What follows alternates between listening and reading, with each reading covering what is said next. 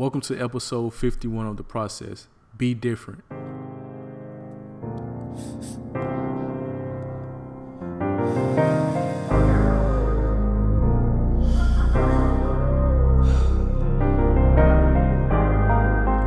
Thank you for being here with me today. I appreciate you for coming.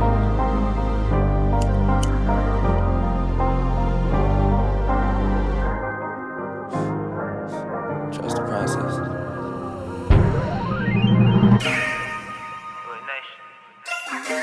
Hey. Everything for a nigga. Give you all of me. What if I give you all of me? If I give you all of me, would I get all of you? If I told you I'm anointed, could you see the proof? Give my heart and soul for you when I'm inside the booth. Feel my love, feel my pain when I'm inside the booth. Would you switch a change on me if you knew the truth? Knowing I ain't the same person that was introduced. Thank the Lord, cause I don't look like what I've been through. Here's a letter to you. I'm back again. Jesus on that cross, I had to rise again. Time to get my blessings, time to get my blessings. I had to live my life, I had to learn my lessons. I had to keep that smile, but deep inside I'm stressing. Just trying to keep my spirits from that deep depression. It's time to tighten up. I put my pride down and pick that Bible up. Welcome to episode 51 of The Process. I am Amonte Martin. Today we have Dr. Misha Dunbar on the podcast. Welcome to the podcast, Dr. Dunbar. Thank you. Could you tell the listeners where you're from? So I am from Tallahassee, Florida. I currently reside in Dallas, Texas, but I've had a roundabout way of getting here. After living in Tallahassee, I went to school in Gainesville, Florida. Then I did my residency in Michigan, the University of Michigan. Then I worked at the University of Minnesota in Minneapolis, Minnesota. And then now I'm back down south in Texas now. So did a tour of the SEC a little bit, and then the Big Ten. Yep. So what was it like growing up in Tallahassee? So I have to be honest, I actually moved to Tallahassee the last month before 7th grade ended. My family is actually from New York. So we moved from upstate New York, Syracuse, New York. And so other than obviously the large weather differential and then the northern southern accents, I would say that they're kind of similar. So Syracuse is also another like college town, and then Tallahassee with FSU and FAMU and TCC, but still like a college kind of feel, but it is like a small town feel. My family moved to, at the time, it was more considered kind of like, I guess, the suburbs. But now Tallahassee's grown so much, it just feels more like a city in general. But I think Tallahassee was a good place to kind of raise a family, and then obviously for college years. Well, yeah, Tallahassee has changed a lot since yes, I've been going, especially out by Charles. I mean, it's crazy to see how much they've built up around there, and like just how much stuff. Like when I was in high school, we had no options really for like lunch. We would be speeding down Thomasville Road like 60, 70 miles an hour just to get down to like Capitol Circle to get some food and rush back. And like now these kids got all these food options around them. I'm like, they're so spoiled. And it's like an hour lunch. I'm so jealous. Yeah, it's changed so much. Yeah. When did you know you wanted to be a veterinarian? Was that always a goal of yours? Yeah, so actually, like my family has always been very welcoming to pets. So, but mostly furry pets. So like dogs and cats. We had fish before, but they didn't last too long. So we pretty much stuck with dogs and cats. So I've always loved like dogs and cats. And so I really didn't pique my interest into veterinary medicine until my junior year at Childs, actually, because they had I think they just call it an externship program where you could actually leave school and go shadow like a business. And I happened to choose our vet because two reasons. One, it was right around the corner from where I lived. And I mean, everyone kind of did the program just so they could leave school anyway. So I picked some place that was close to home, that worst come to worst. If I got like let out early, I could just go home. But what ended up happening was I really enjoyed it. And it seemed that they really liked me. So it turned into me actually getting my first job there. And I started from the bottom. I worked in the back in the kennels with just like walking dogs and cleaning up poop and feeding and, what most people would think is like a really menial job. But because I developed the relationships up front with like the doctors and the techs, when there became an opening for a tech position, I actually got moved right up, which most people actually had to work, a couple of years before that kind of opportunity would present themselves. Mm-hmm. So for me, I guess because they saw like my passion and my desire to like learn more, and I wasn't afraid to like go ask questions, they gave me that opportunity, and it was great. And that vet actually became one of my like early on mentors for getting into vet school. And so I originally thought, and the plan I think they were trying to groom me to is, go to school and then come back and work for them. Mm-hmm. But I changed my career path a little bit. So once you figured out, veterinary medicine was a career that you wanted to pursue, was UF your natural choice? Was that where you wanted to go? Yeah, so there was a couple of reasons for UF. So once I knew I wanted to go to vet school, back then I think there was about 28 accredited vet schools in the US. A state might have one, maybe two schools that offer veterinary medicine, but not every state even has those programs. And Florida happened to be one. So I figured if I went to school there, I'd have a better chance of getting in. And it was also good that back then, and I think even still now, it's within like the top, I think 10 or 20 like ranked schools. And so that was also a nice draw. And then back then I had scholarships and then Florida Bright Futures, which I don't think they have that anymore. But basically to keep in-state tuition with like the scholarships and all that, I ended up actually getting like paid to go to undergrad. So it was kind of a no-brainer as far as undergrad going to Florida, and it just increased my chances for getting in when it came to vet school. But I did apply to, I think the standard application, you get like 10 schools that you can apply to. Mm-hmm. And I believe I applied to either 7 or 10, and I got into 5. I got into my top 5, which is pretty rare for veterinary medicine. There's a lot of people that you'll hear, they, have tried years and haven't gotten in, because you have to remember, it's not like medical school where there's one on just about every corner. There was really just limited space for people to get in. So I felt like that was kind of a testament for like all the hard work that I put in and keeping up my good grades and being just like a holistic, well-rounded kind of applicant, that I could actually have the option to choose which school I wanted to go to. And I decided to keep it local and stay in Florida. So how was that transition moving from Tallahassee to Gainesville? Well, by that point, I was ready to get out of the house, so it wasn't that bad.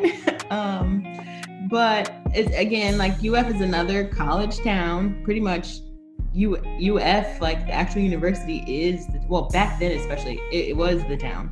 That's another place that's grown significantly since I've left. The last time I was there, because my brother also went. So when I was back, and then I went to homecoming, I think, 2 years ago, 2018. But it was significantly different, and it was just amazing to see how much bigger it's grown as well. But I will say it opened my eyes, I guess, to like a greater diversity of people. Being able to see more that we're not just monolithic white and black, because I feel like in Tallahassee, that's kind of like, you're like, oh, it's like black folks, white folks, right?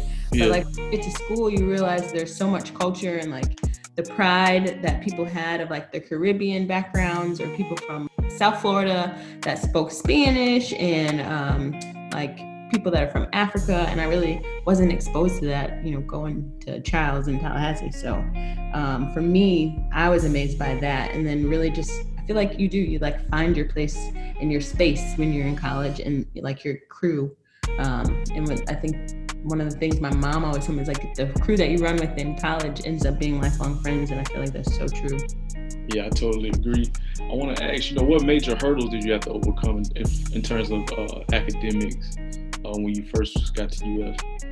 Yeah, so I mean, you're at UF now, but in the graduate program. So I don't know how similar it is to undergrad as far as like class size.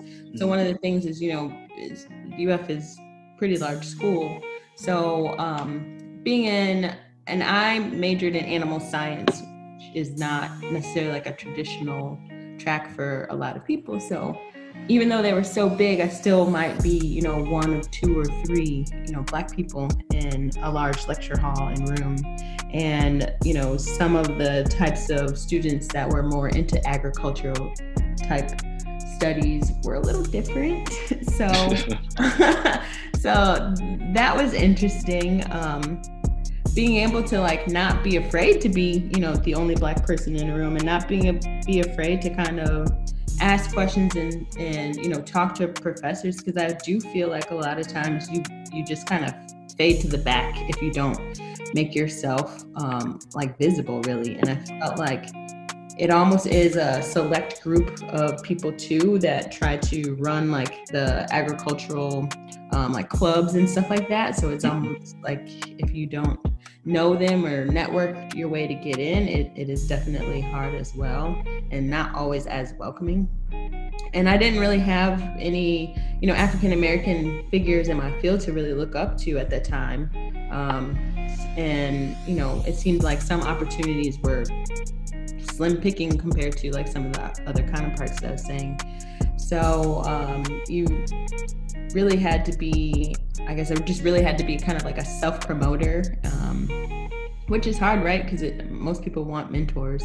So I got assigned a mentor that I think never even reached out to me, or I never even spoke to, like through, which was disappointing. And then my parents were both, they're more like the artsy fartsy, they're journalism, communication type field. So math and science was definitely not their forte. So I got no help there.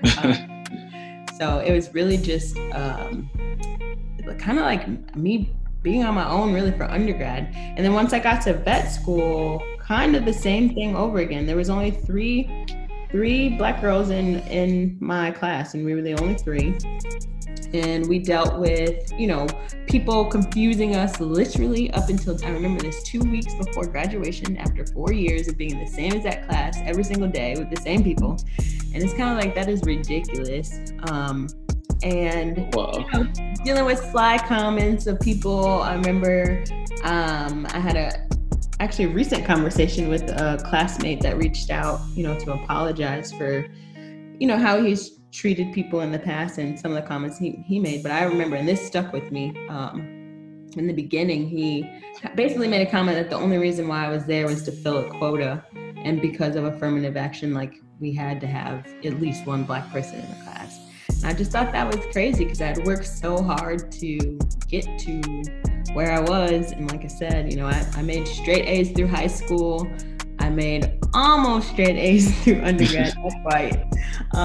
But, you know, I graduated with honors all the way through. I ended up graduating vet school with honors and all that stuff. Like, I worked hard, so that made me mad. And but I also used that to be my motivation to like kind of keep going. And like, I guess one other obstacle I would say is that field is, as I alluded to in like my post on IG, it's predominantly white, right? There's literally less than 3% of African American veterinarians in the United States today. Like, I think the most recent number that I saw was like 2.1 or something like that, but it was from 2017 or 2018, so maybe it's increased some. Think about it, that is a very small number comparative to how many professionals are in this field. And so you do get, you know, the people that are very stuck in their ways and have ideas of what they want their doctor to look like, right? Yeah. So I do get that a lot, where I'm either like, oh, I was based off of your name, where like Misha could go either way. And then my last name Dunbar, I guess someone said it was like Irish or something like that. So I've literally had that before, where once I meet the person, after I'd been talking to them maybe through emails or something, they're like, oh, like I didn't realize that you were Black, like, you know. But yeah, or in vet school, when I actually, for a little bit, like a little known fact, I wanted to be a cow vet. And I did an externship. It was a paid externship to go to like rural Williston, which is outside of Gainesville. And I worked with a mixed animal practice, and that vet did like house calls. And this is another one that really stuck out with me and helped motivate me to go, was when we got there, we were looking at their cows and working with them, and one of them like pulled the vet to the side and basically was like asking who I was, and like thought I was just like his little help or something like that. And thankfully he stood up for me and was like, no, she's a vet student. She's about to graduate and like all this stuff.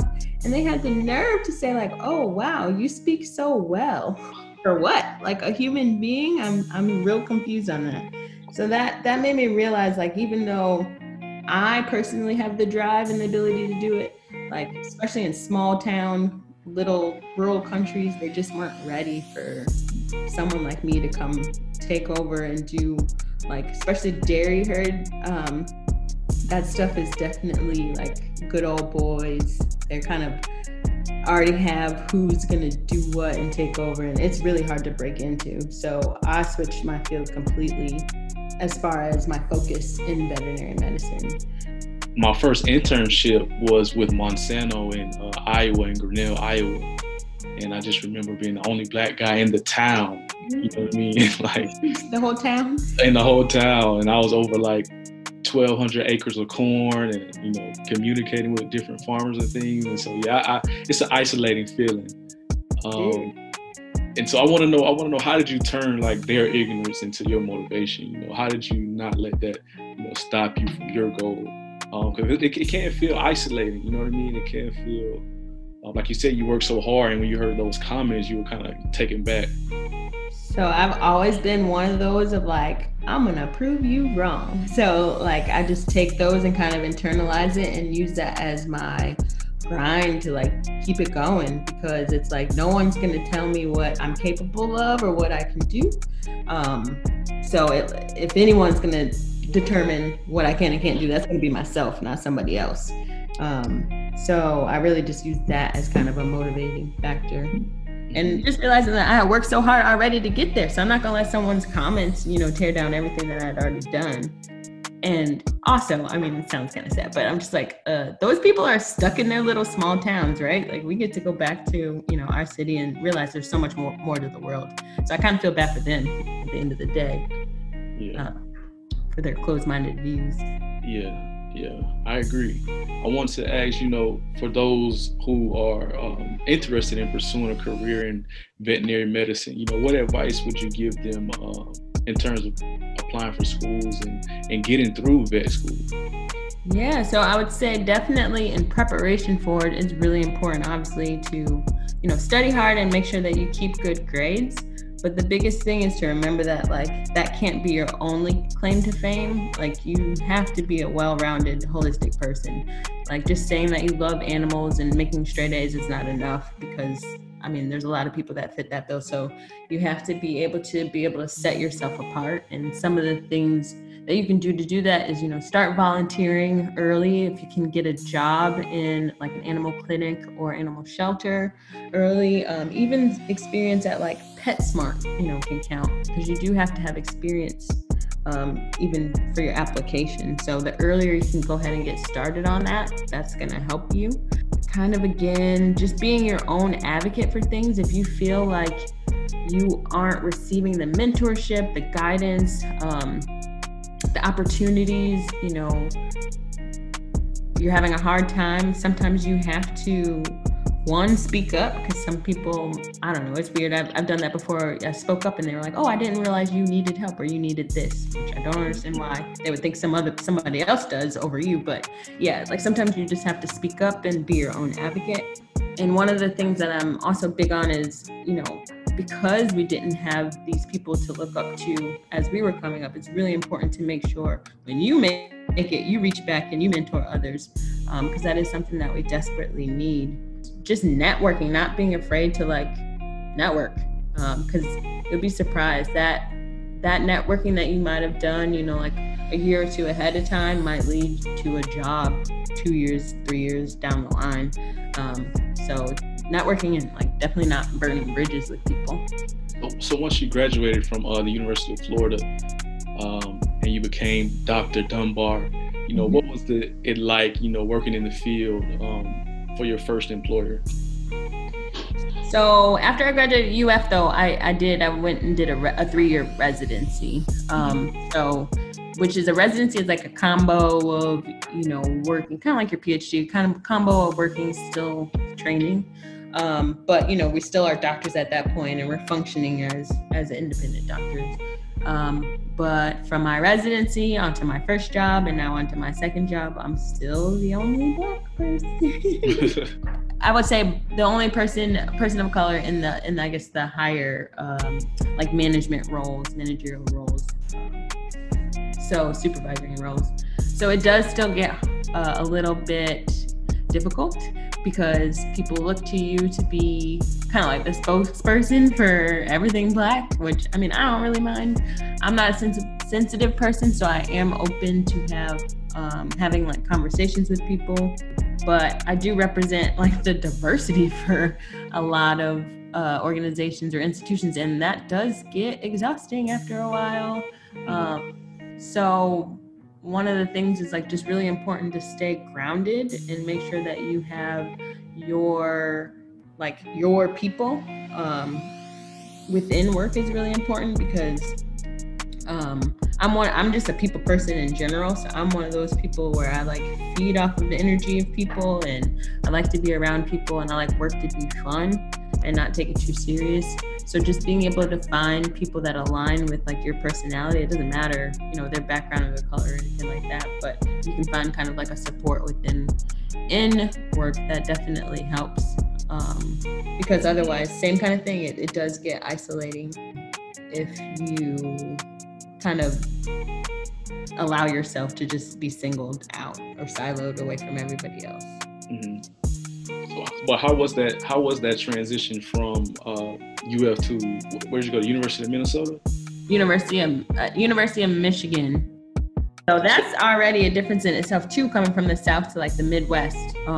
It's definitely a little different in just how people function.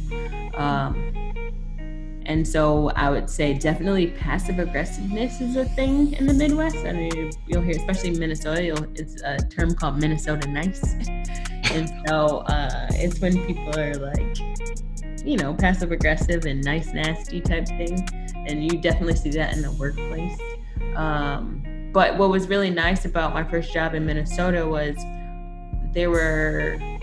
I was recruited there. And so I already had 2 people that were from my residency. They were older in residency, but we had crossed over at some point. So it was kind of like walking into a new job with like a built-in, already kind of like friend, family kind of thing. So that helped, because they helped to like kind of mentor me, guide me into, and so it was an easier transition for a first job.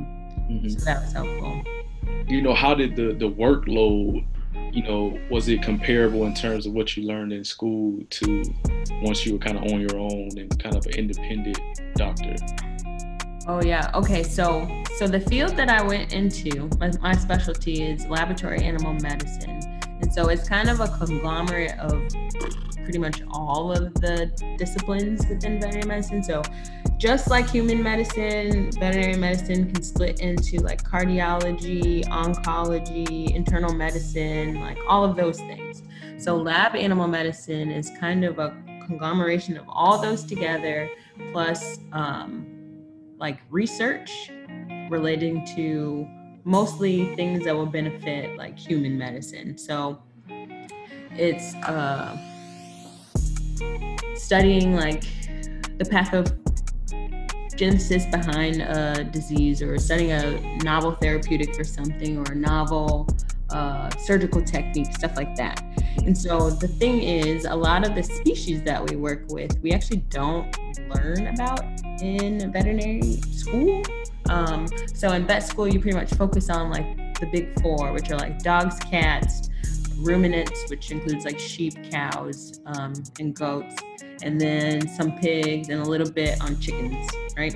So when you start working with rodents and other like small pets, pocket pets that you're not used to really learning, it's a learning curve, first of all. So that's why the residency was really important, because it's kind of like on the job training, like on the job you're learning stuff. What's interesting too is they still kind of throw you in the fire. So the learning curve is exponential, especially for in the residency. Definitely an experience. So by the time you get your first job, though, you are ready to just jump in because you've seen so much and done so much that once you actually get your job, it almost feels like a little easier, to be honest. And then you get to, your time is more, you can dedicate your time to what you need to do. Or as a resident, you're kind of like told what to do. So what do you think helped you with that learning curve, that steep learning curve, veterinary medicine to your career?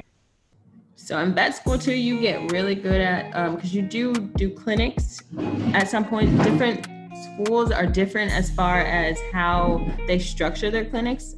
Florida was cool because there was 2 separate times that they did clinic rotations. So one was during our sophomore year, or towards the end of our sophomore year, and then we did it for 8 months, and then back again our senior year, which was nice because you got to go back into clinics right before you're obviously leaving to go get a job. And so that is to simulate like if you were actually working, in a clinic. And so you get to learn a lot on the fly, because you have to remember, when it's human medicine, there is one body system that you learn. When it's veterinary medicine, you have to learn all these different species and all the different things in between, right?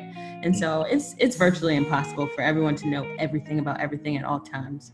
So you do get really good with, looking up information on the fly, and then also extrapolating kind of information and using what you know from one species to another, and then remembering the differences between and working that way. So I think you definitely develop those skills and all the skills that you need and tools that you need in vet school to make you successful once you actually get into the real working experience.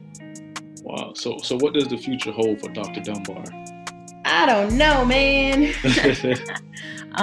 So I love my field. Like, I absolutely love what I do because it's everyday learning, basically. I work with some of the most interesting human scientists and human medical doctors and surgeons, and just seeing that what we're doing, so being the veterinary care of the animals used in research, we are ensuring the welfare of those animals and ensuring that while they are, being used in these studies, that they, for all intents and purposes, at least live the best life that they possibly can.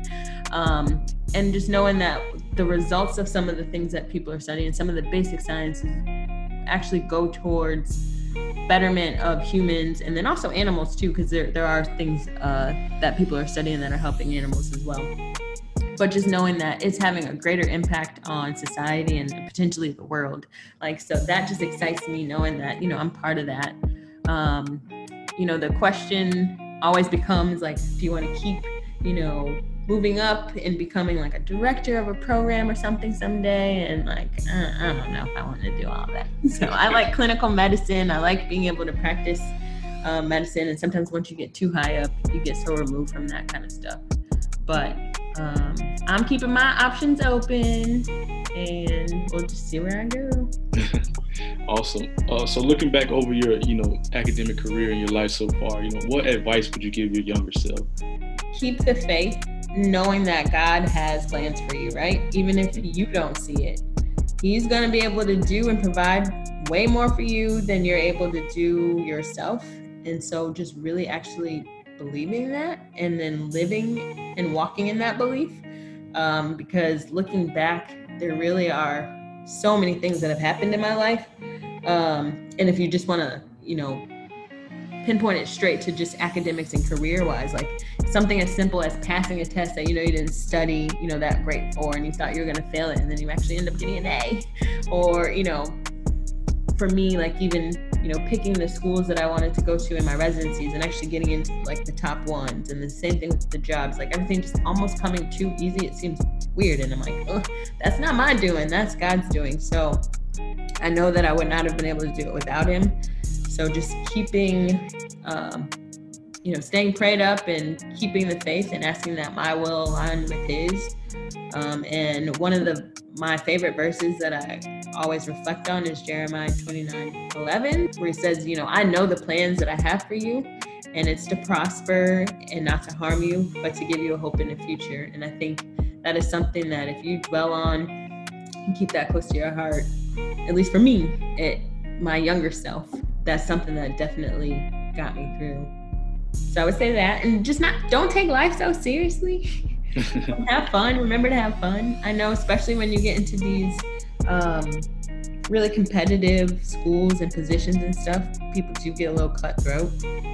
So just remembering that there's more to life than that, and there's going to be other opportunities and other things to do. Also, kind of along those lines, this podcast is called The Process Podcast. I want to know, what does trusting the process mean to you? God's going to look out for you. And trust in the process, and trust in your ability within the process as well. Because if you don't believe in yourself, then it's going to be hard to convince others to believe in you too. So I just want to thank you just for taking time out to share your story on the podcast. Do you have any lasting words that you want to leave with the listeners? Be great. Be proud. Be you. Don't be afraid to just be different. People didn't expect me to be a veterinarian. They didn't expect me to be a doctor or all these things. But it's not about what other people expect of you. It's kind of like what you expect of yourself. But yeah, just remembering to be your best self. You have to be your own cheerleader sometimes. And you might not always be able to have someone else be there to support and guide you, and just kind of remember who you are and whose you are, and to help that guide you through. Awesome. Where could the listeners, find you to connect, maybe pursuing a similar career and want to reach out maybe for mentorship, or just to, give their feedback on your episode? Oh yeah. So if anyone is interested in mentorship in veterinary medicine, you can email me at my email. So it's Misha, MISHA.Dunbar, DUNBAR at utsouthwestern.edu. I respond to all my emails, so I'll email back. This episode was brought to you by Overcome Achieve Clothing.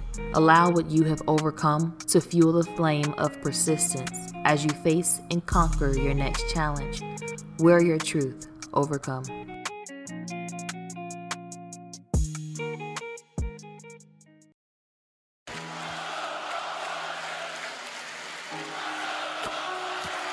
They're chanting, trust the process.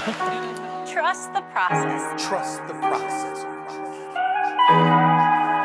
I think the main thing for me was trying to decide on who am I, and like what I want to be and how I want to be remembered. Like that was my thing, right? Oftentimes I think about like my legacy and like the mark that I want to leave, not only on the industry, but the effect that I want to leave on people. Being a whole human being, going through my obstacles, going through the things that I'm going through, and not to only broadcast these things, but for it to inspire change.